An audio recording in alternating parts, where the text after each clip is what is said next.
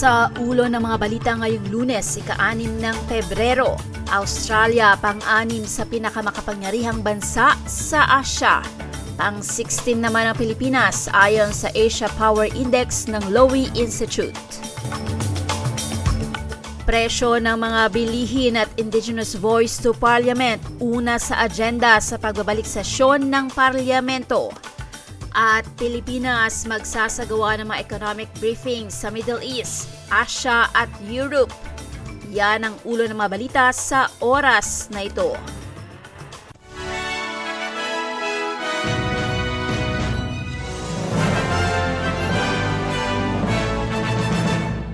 Sa detalye ng mga balita, presyo ng mga pang-araw-araw na bilihin at referendum sa Indigenous Voice to Parliament, pangunahin sa mga tatalakayin sa pagbabalik sesyon ng mga mambabatas sa federal na parlamento sa Canberra. Ito ang unang pagpupulong ng Federal Parliament sa taong ito matapos ng mainit na mga komentaryo nitong nakaraang summer tungkol sa plebisito para isama ang katutubong tinig sa konstitusyon. Umaasa ang Ministro para Indigenous Australians si Linda Burney na makakatanggap ng suportang gobyerno mula sa parehong partido para sa referendum sa pagpapatibay ng Indigenous Voice to Parliament sa konstitusyon. Inaasahang i-anunsyo ng Greens ang kanilang posisyon ngayong linggong ito habang wala pang deklarasyon ang Liberal. Sa gitna ng mga panawagan para sa karagdagang detalye, sinabi ni Linda Burney na magbibigay ng dagdag na impormasyon sa tamang oras. I am very hopeful that both the Liberals and the Greens will come on board.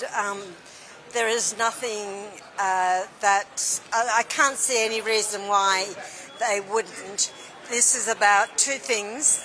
It's about giving Aboriginal people a voice in matters that affect us, and it's also about lifting up the whole country. Those that don't come on board are holding the country back.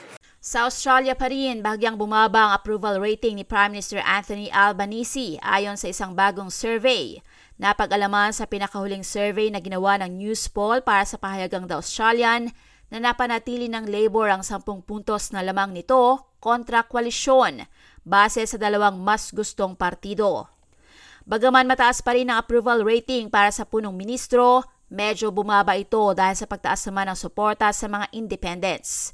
Bumaba ang overall rating ni Albanese mula sa dating plus 33 noong Disyembre, ito ay nasa 24% na lamang ngayon. Sa ibang balita, nakatakdang magpulong ang mga matataas na opisyal ng kalakalan mula Australia at China sa linggong ito. Ito ang unang pagpupulong nila sa loob ng 3 taon. Hudyat ito ng dagdag na mga hakbang tungo sa diplomatikong relasyon sa pagitan ng dalawang bansa. Inaasahang matutuloy ang virtual meeting ni Trade Minister Don Farrell sa kanyang Chinese counterpart na si Wang Wentao. Ito ay sa kabila ng mga tensyon sa pagitan ng Amerika, isa sa pinakamalapit na kaalyado ng Australia at ng bansang China, matapos ng umano'y pagpasok ng isang surveillance balloon sa airspace ng US at pag-shutdown nito. Iniutos ng US President Joe Biden na barilin at pabagsakin ang nabanggit na surveillance balloon nitong nagdaang weekend matapos itong tumawid sa mga sensitibong military sites sa buong North America. Iginiit naman ng mga opisyal ng China na ang naturang higanteng balloon ay isang civilian aircraft at aksidente lamang na nakapasok sa US airspace. Samantala, nakatulong ang malakas na network ng depensa ng Australia para maging ika-6 na pinakamakapangyarihang bansa sa Asia. Ito ay ayon sa Asia Power Index na inilabas ng Lowy Institute. Sinusuri ng naturang index ang balance of power sa Asia sa pamamagitan ng 133 indicators kasama ang kakayahang militar, mga relasyon sa ekonomiya, impluwensyang diplomatiko at kultural, katatagan o pagiging resilient, at mga resources sa hinaharap. Nitong 2023, ang top 10 na nangungunang bansa sa Asia ay ang United States, China, Japan, India, Russia, Australia, South Korea, Singapore, Indonesia at Thailand. Pang-16 naman o top 16 ang Pilipinas. Ito ay nasa middle power sa Asia ayon sa Power Index. Bumaba ng 0.4 points ang overall score ng Pilipinas kumpara sa dating ranking nito noong 2021. Defense Network ang pinakamalakas na asset ng Pilipinas, kung saan pang siyam ito, sumasalamin ito sa lawak ng bilateral na pakikipagtulungan at kasunduan ng militar nito sa kaalyadong Amerika.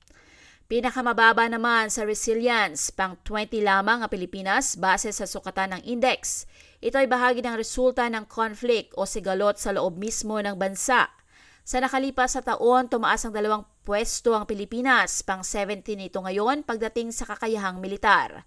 Itinuturing na mahigit na impluwensya ang Pilipinas sa Asia kaysa sa inaasahan kung pagbabasihan ang mga available resources nito. Samantala, Cambodia naman ang tanging bansa na napahusay ang comprehensive power ranking nito o mga tito ng 2 pwesto at ngayon nasa ika-20 o nasa 20th spot sa pinakamalakas sa rehiyon.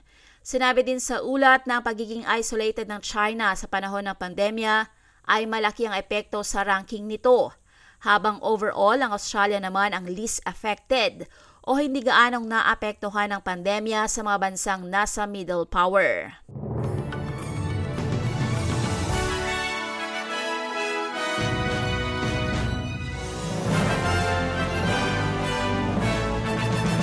Sa balita sa Pilipinas, magsasagawa ang economic team ng Pilipinas ng ilang serye ng briefing para i-market ang Pilipinas sa business community sa Middle East, Asia at Europe sa unang kalahati ng taong 2023. Sa ulat ng Philippine News Agency, ibinunyag ito ng isa sa mga miyembro ng economic team ng bansa na si Budget Secretary Amena Pangandaman sa isang pre-recorded interview ng SMNI News Channel. Anang kalihim hangad ng hakbang na ito na i-showcase ang Pilipinas at ipakita sa ibang bansa na open for business ang Pilipinas at maraming mga investment opportunities sa bansa. Ilang roadshow ang gagawin sa pagitan ng Pebrero at Hunyo ngayong taon sa Middle East, sa Asia at Europe. Sa ngayon, nakapagsagawa na ng 3 Philippine economic briefings sa economic team ni Pangulong Ferdinand Marcos Jr. Noong Enero, ginawa ito sa Europe, sa Klawang Frankfurt sa Germany at London sa United Kingdom. Nagkaroon din ng economic briefing sa Singapore at Amerika noong nagdaang taong 2022, iprinisintang sitwasyon ng ekonomiya ng Pilipinas at mga investment opportunities sa bansa.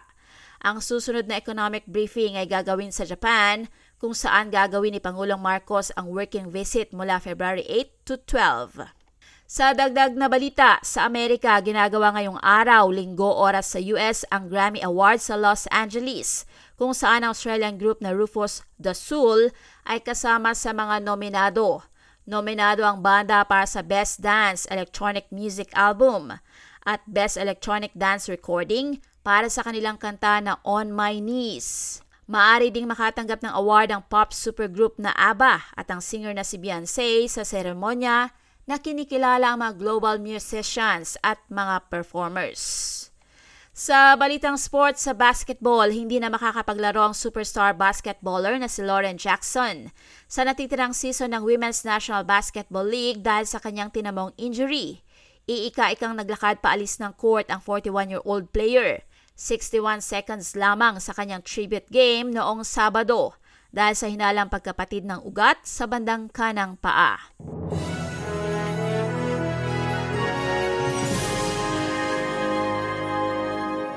Sa palitan ng salapi ayon sa Bangko Sentral ng Pilipinas, ang isang US dollar ay may papalit sa 53 pesos and 95 centavos, habang isang Australian dollar naman ay katumbas ng 38 pesos and 17 centavos.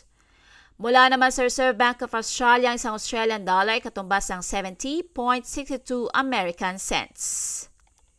At sa lagay ng panahon ngayong araw ng Lunes, sa Perth bagyang maulap sa 30 degrees, maaraw sa Adelaide sa 29, sa Melbourne maulap naman sa 21, sa Hobart medyo maulap sa 22, kadalas ay maaraw sa Canberra sa 29, sa Wollongong bahagyang maulap sa 27, medyo maulap din sa Sydney sa 28 at sa Newcastle sa 29 degrees. Maaraw sa Brisbane sa 31, sa Cairns may panakanakang pag-ulan sa 32, at sa Darwin medyo uulanin na may kulog at kidlat sa 33 degrees. At sa Maynila, kadalas ay maulap sa 31 degrees. Yan ang pinakamait na mga balita sa oras na ito. Ako yung lingkod, Annalyn Vilata para sa SBS Filipino. Susunod na si TJ Correa. Magandang umaga.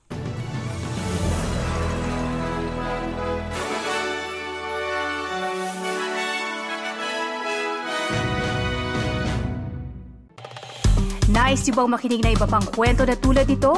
Makinig sa Apple Podcast, Google Podcast, Spotify o sa iba pang podcast apps.